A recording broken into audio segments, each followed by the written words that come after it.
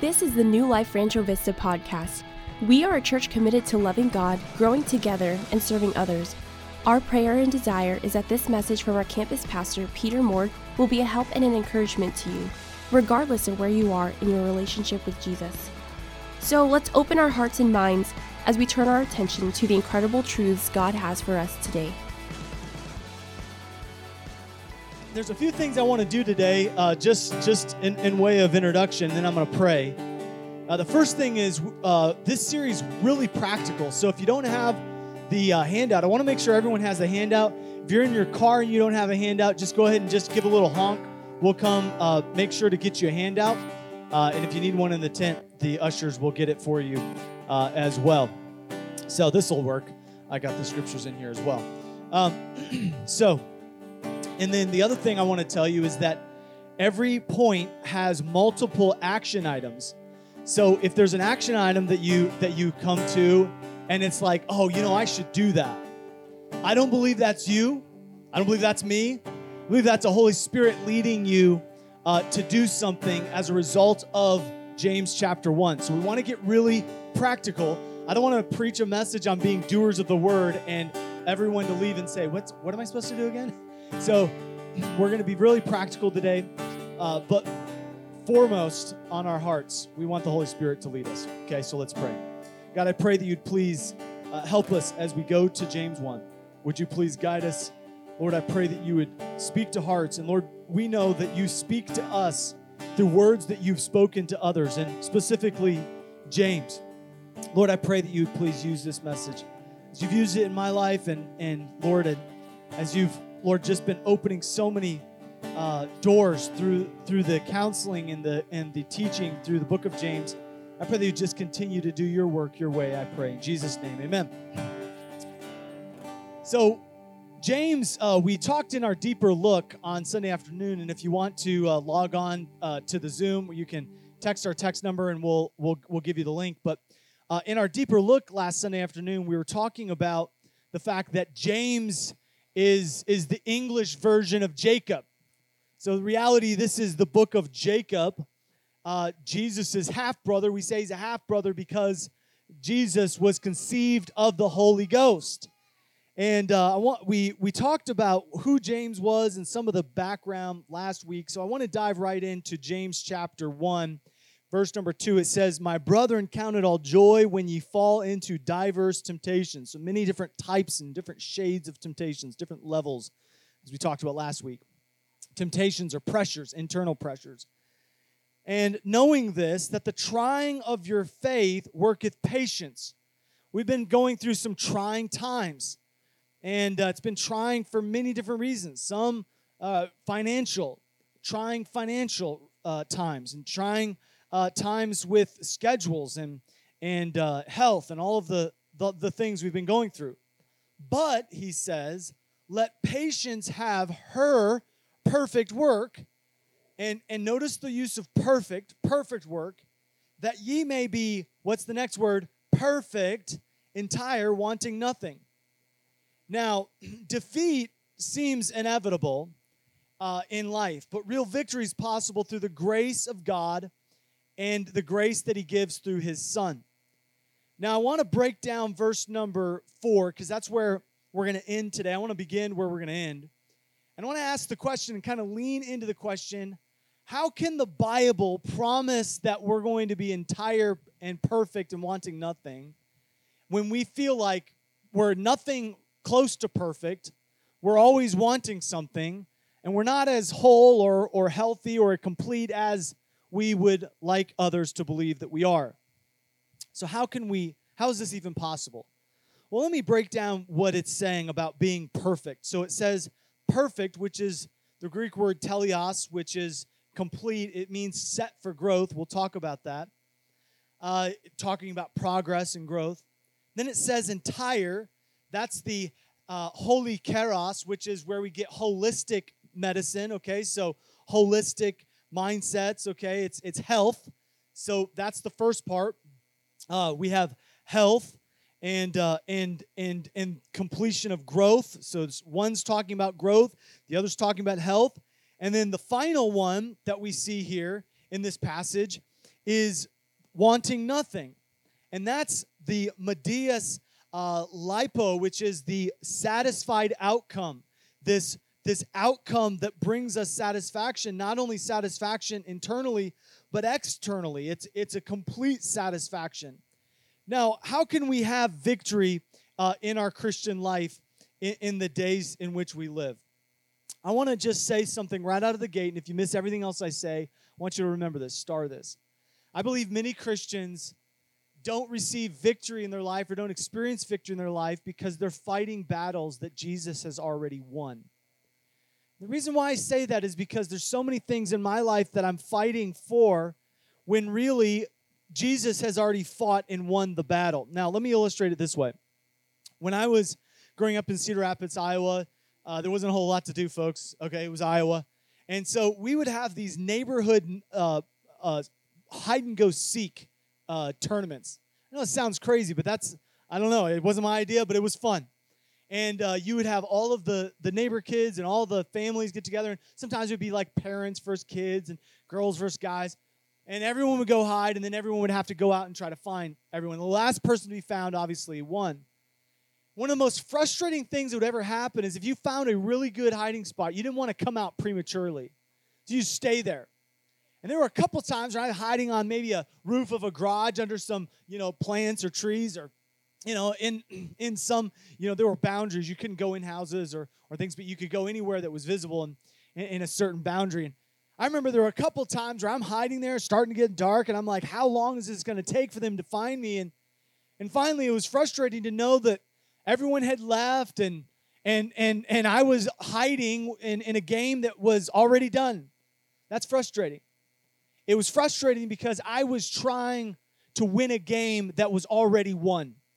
And that's what happens in our Christian life when we're trying harder and we're just like, I just need to do better. We say these things to ourselves and we're trying so hard to have victory, and it's just met with more and more defeat. And what's happening is we're trying to win in our own power a battle that Jesus has already won on the cross and through the resurrection of Christ. And so many Christians today, they're hiding and they're fighting to attempt to win a game that Jesus has already won. Could you give me some water?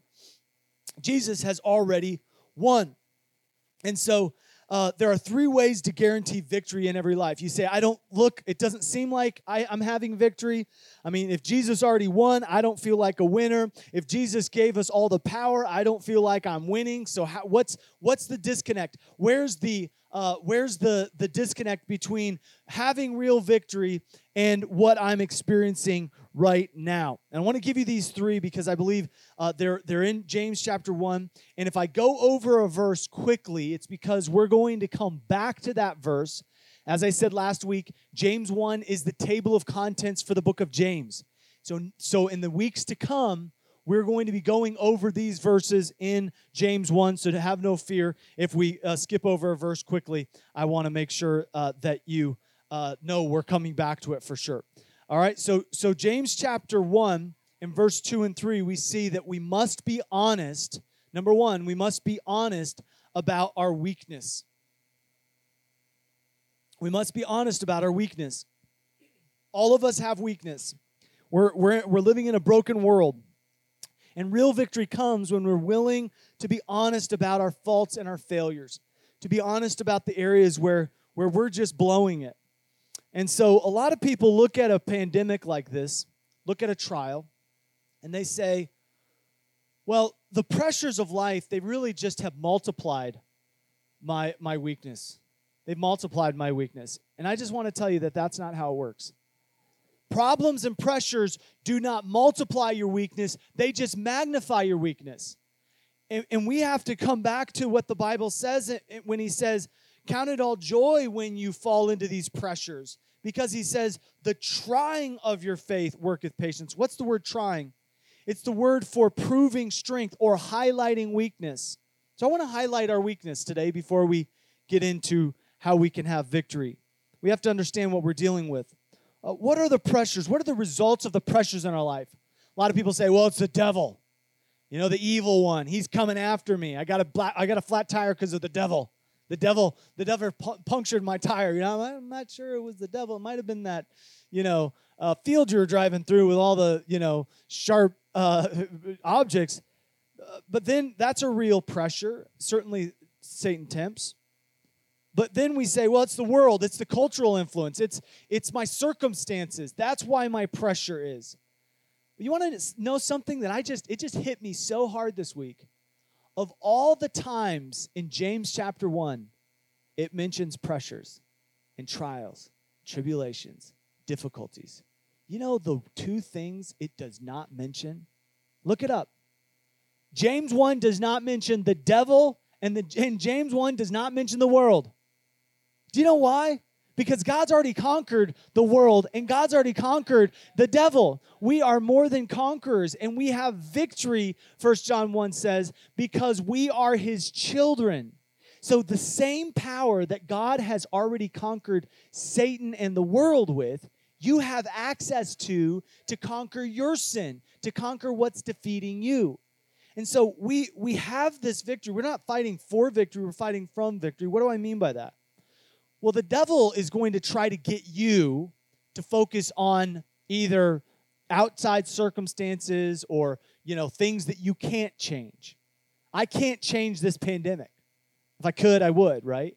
I can't change a lot of the things that are happening around me, but I can change what's happening inside me. And so this is what he says in verse 13.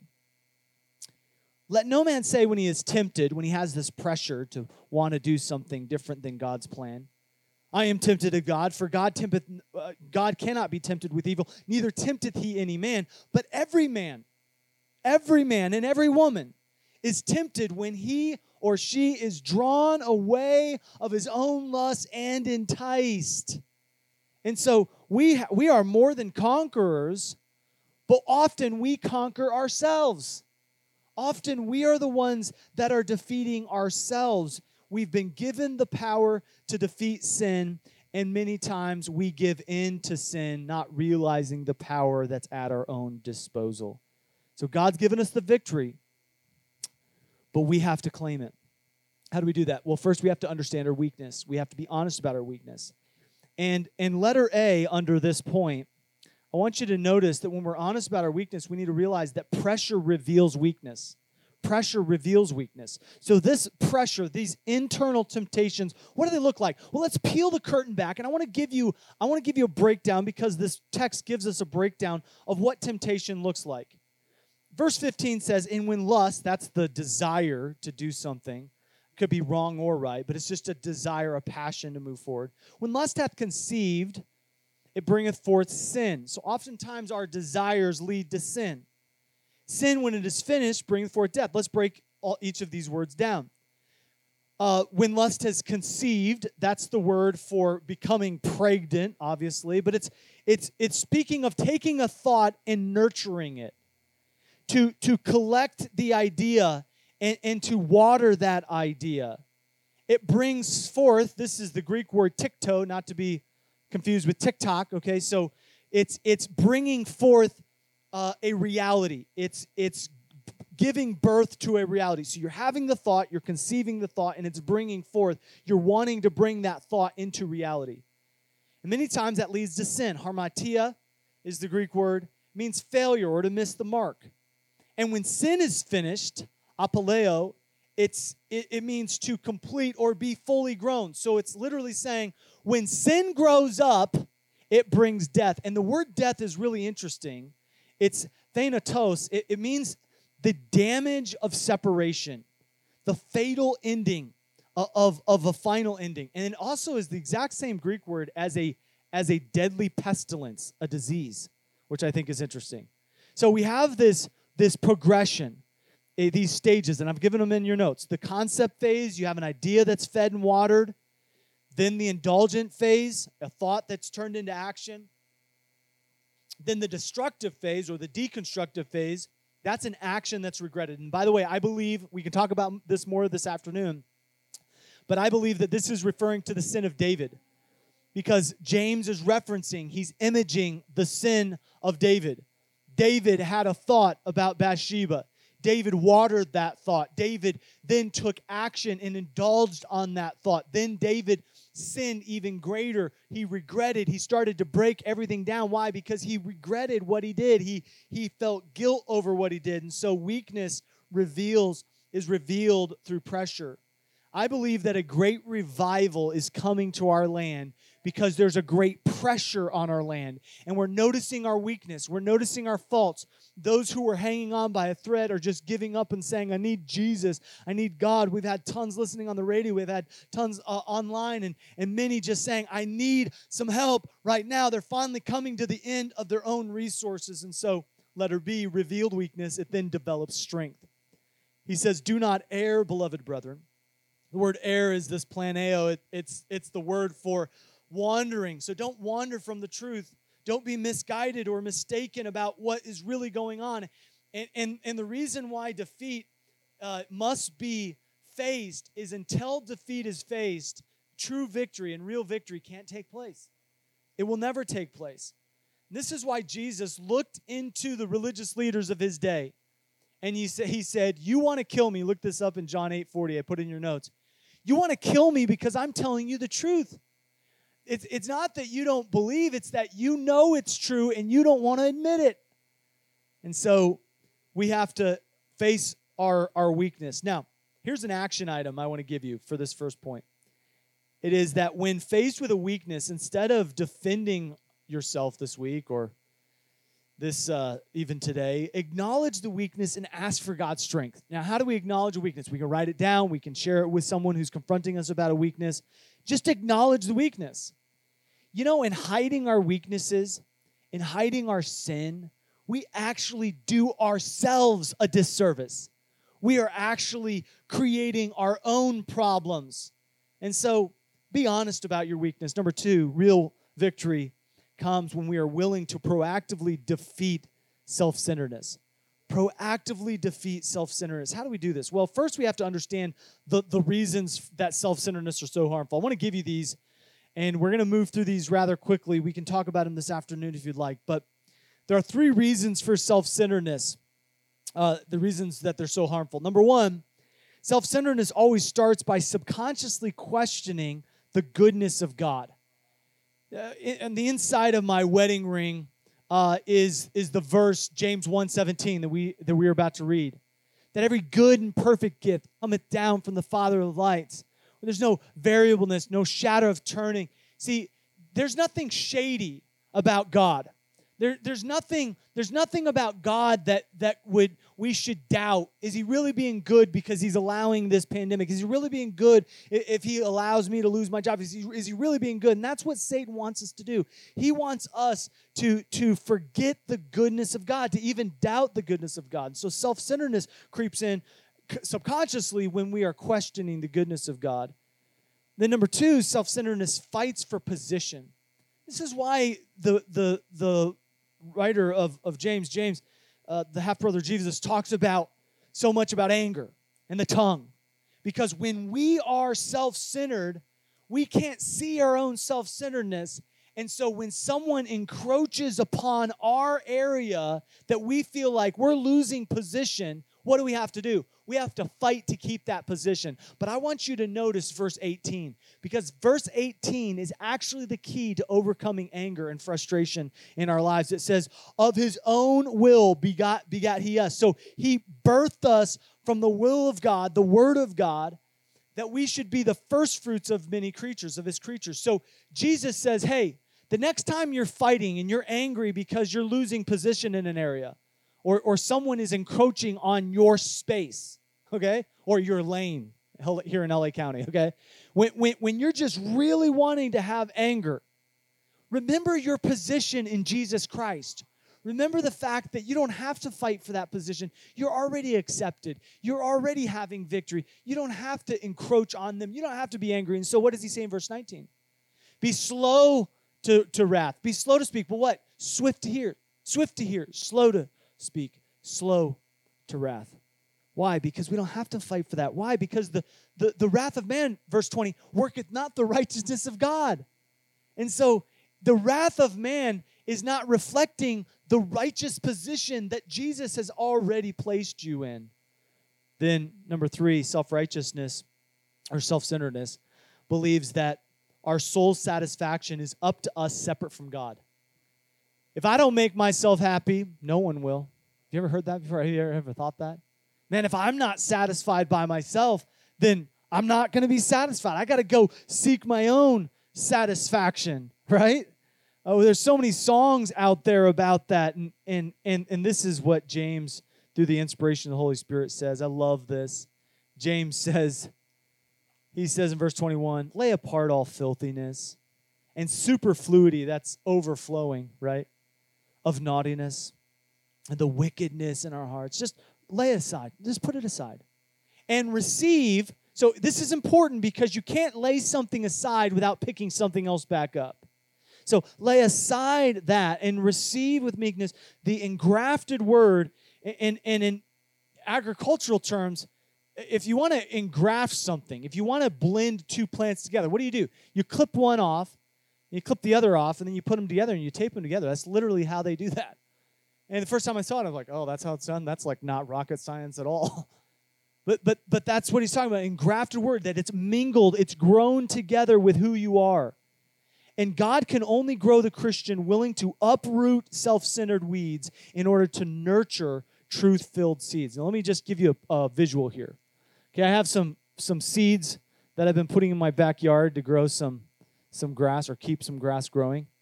And then I have some weeds that are also in my backyard, okay? So here are the weeds, and here are the seeds. And if you're listening on the radio or in your car, you can just look around you, and there's lots of weeds all over, right? I don't know why I had to do this, okay? But there's weeds in our life. This is the bitterness, the resentment. We're just not willing to let something go. So what do? We water that thought of resentment. We water what makes this. Someone made me angry, and I just can't stop thinking about it. Have you ever heard someone say, have you ever said that? I have. I just can't stop thinking about it. That was so rude of them. How dare they, right? We water the seed of fear and doubt, and it starts to grow the plant of anxiety. We water these things, and we wonder why we have more weeds than spiritual fruit. Well, the fruit of the Spirit is love, joy, peace, long-suffering. Well, wait a second. The seeds of truth are also in our heart. So how come we don't see more of that? Well, it's because it's what we're spending our time. It's what we're spending our time watering that makes the difference. Now, I have this little guy here to help me. This is Ted, okay? I want you to remember Ted because when we talk about watering, you're like, how do I water? Like, if I'm going to water the weeds or the seed, what is watering? Okay? Well, Ted, this watering can, if you can see I'll crouch down so you can see from the cars, okay? Ted stands for time, energy, and desire. The more time you spend watering the weeds of lust, the more time those weeds or more energy you put, the more those are going to grow. The more time and energy and desire that goes into the seeds of the truth, the more that starts to grow. So we wonder, well, how am I supposed to grow? Like, what am I supposed to do? And James says in a very practical way, listen, what are you going to water? Because whatever you water tends to grow. And so I want to encourage you today to water the seeds of truth. Water the fact that God is the judge. Vengeance is mine. I will repay. Water the fact that God knows your needs. No good thing will he withhold from them that walk uprightly. Water the fact that he cares for you, that you can cast your care upon him. And water the fact that he is with you and he will never leave you or forsake you. We need to water those truths. Those are the truths that make a difference in our lives. And so here's a couple of action items under this point. I couldn't narrow it down to one, so I just picked two. Two action items for proactively defeating self-centeredness. And number one, we need to pour out gratitude for God's goodness. Don't let Satan, don't let yourself just start believing that God's no longer good. How do we do this? We do this by confronting thoughts of doubt about who he is or what he's doing. You say, Dad, I don't know what God's doing. I've had so many people call me and say, what could God possibly be doing during this time? Why isn't God helping? He promises to heal. Why isn't he healing? What's going on here? Why is there so much upheaval in the world? And I have to just be honest, I don't know what God's doing, but I know He's good, and I know He's doing something in this moment. Number 2, here's another action item, and that is prior to the next moment of temptation, which might be in a few minutes, okay? So start writing. Prepare a list of verses to meditate and to pray and to read aloud. And I will tell you, this has been such a help to me. We've been studying about temptation on the men's Bible study on Wednesdays. Women's Bible studies are on Thursdays. And man, they've been studying about Esther, but the men have been studying about temptation, all different types of temptation. And I will tell you, I am more aware of my temptation now than when we began. OC led us this last week. It was such a blessing, such a help to me. It's poured into me. Why? Because I realized if I'm not writing down my temptations, I don't realize they're there. And if I'm not, I think someone said on the call something about making a note about the truth compared to your temptation. Man, I'm telling you, I can't just battle this in my mind. I've got to make sure the truth is being watered, and instead of temptation just impulsing me to action, I want to allow the Word of God to lead me in my actions. And by the way, this goes for your actions with others. Pour out gratitude to others. Do you know how many marriages are struggling right now because husbands and wives just aren't being grateful?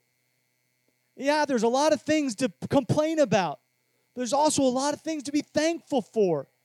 And man, I'm telling you, I've been guilty of being ungrateful. And I just, sometimes I need to go on a missions trip to remind myself, we are blessed people.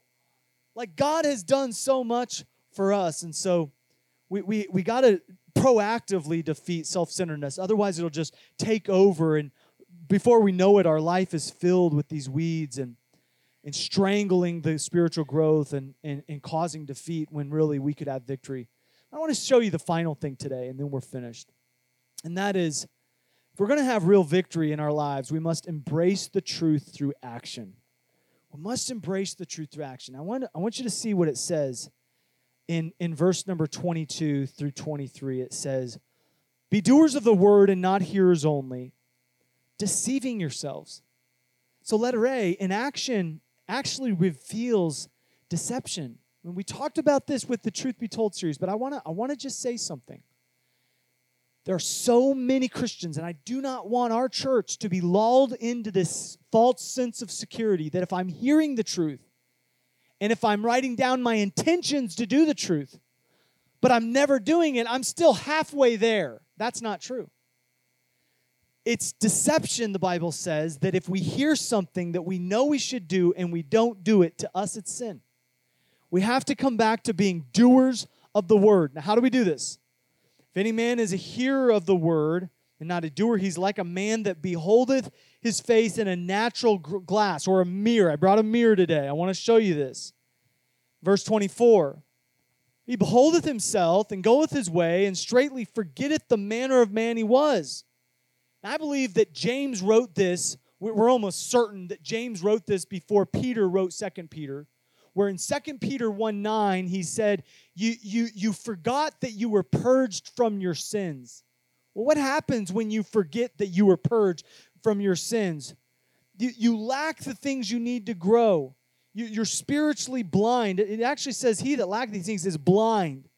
And here's a key thought. The victory over spiritual blindness and forgetfulness is found in consistent responsiveness to God's word. If we're responsive, that blindness will start to fade. If we're responsive, that forgetfulness, oh man, I forgot. I forgot. I've been meaning to say that. I've been meaning to be grateful, but I just forgot. And so here's an action item to help us with that. Track the changes that you're making through this series as a result of the promptings of the Holy Spirit.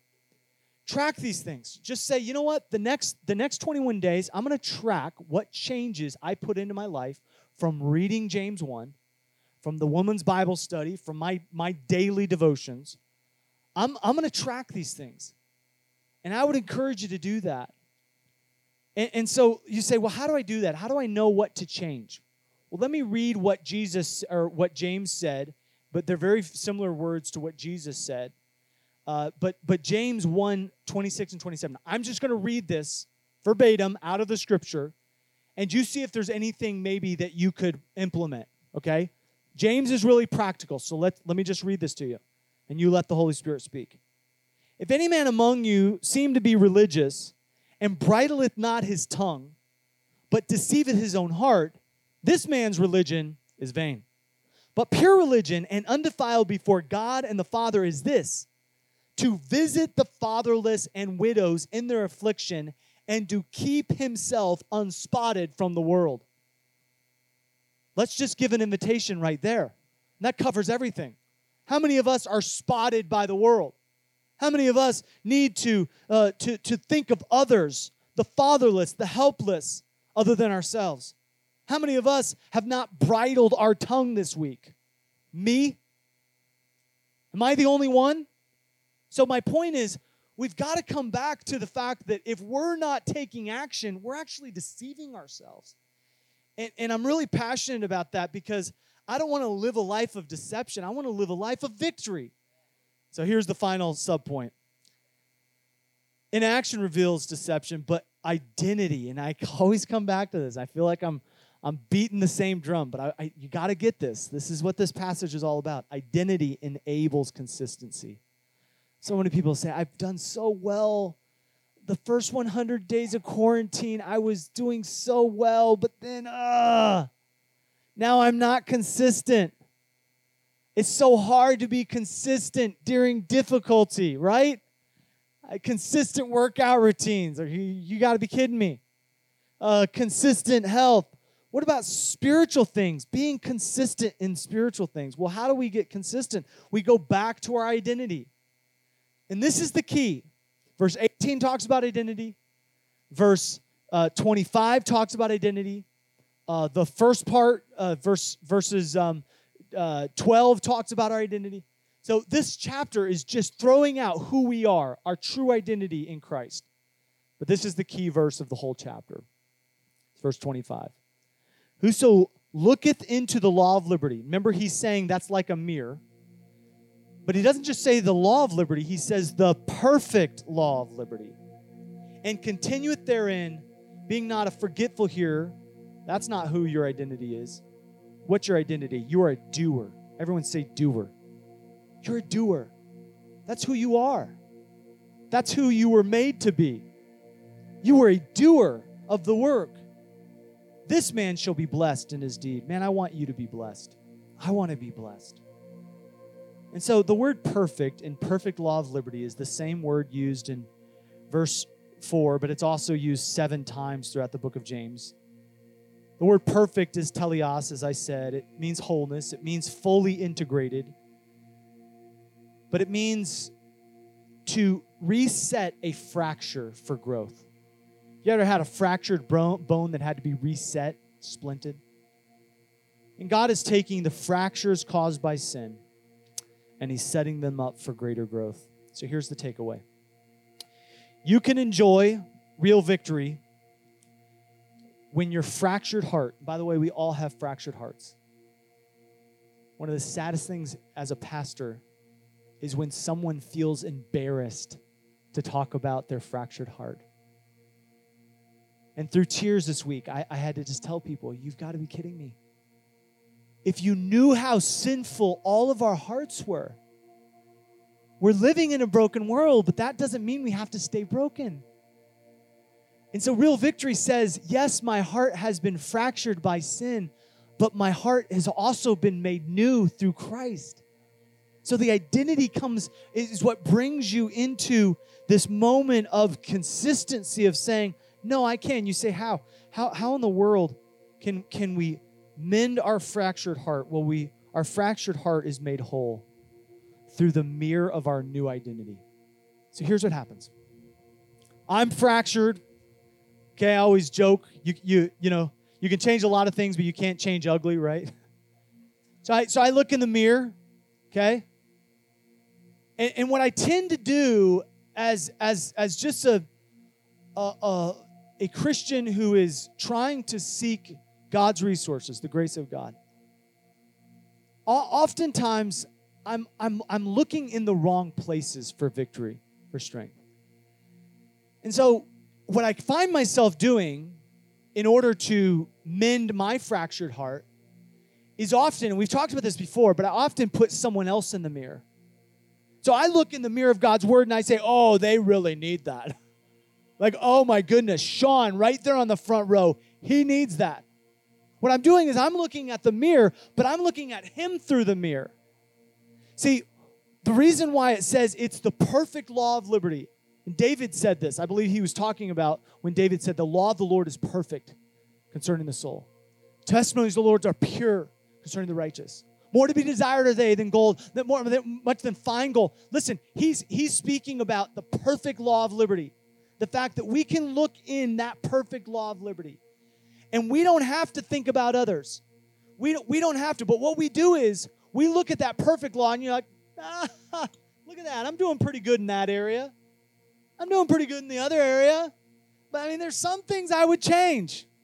You ever looked in the mirror and you're like, there's some things I would change. None of the guys in here, okay?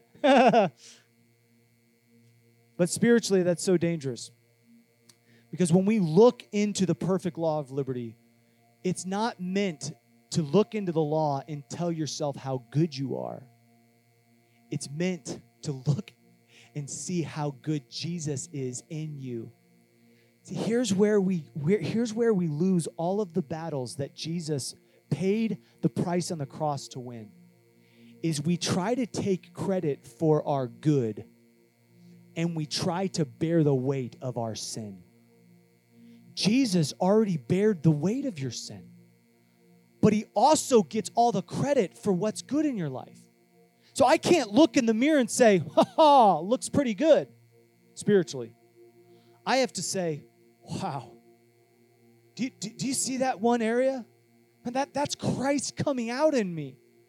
I'm undeserving. I can't believe that. Like I said something good. I did something good. That's Jesus in me. Do you see that? That's Jesus. That's my new identity. Do you see that? I see a new identity in me.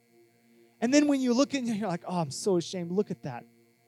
Man, I think other people might see that pride. I think other people might see that self-righteousness. Man, that's so embarrassing. I feel so ashamed. And when you come and you look and you say, wow, what do I do about that? You no longer have to have that shame that we talked about, that self-doubt that you talked about. Now you realize, but I'm seeing something else in the mirror of the new identity. I'm seeing the blood of Jesus Christ that's covering all of my sin and all of my transgression. You see, when we look into the mirror of God's word and when we look into the mirror and see our new identity, now it just says righteousness. You say, but I'm not always righteous. Right, that's what you do, but who you are is righteous. You say, I'm not always grace-filled. Right, that's how sometimes you act, but now you are a new creature in Christ, filled with the grace of God. Do you get how this is? And so now I can live basically looking at the Word of God saying, that's who I am. And when Satan or my own self-consciousness says, no, that's not who you are, you can say, wait a second. What you're seeing in the mirror is not what I'm seeing in the mirror. Because I'm looking right past the dirt. I'm able to cleanse myself because of the righteousness of God. And so the mirror takes us from being victims of our sin to being victors over our sin. From victims to victors. We can have victory through the death of Jesus Christ and through the identity we have in Him. One of the reasons I was so thankful for this passage was because this identity is what brings us, it's what gives us unity.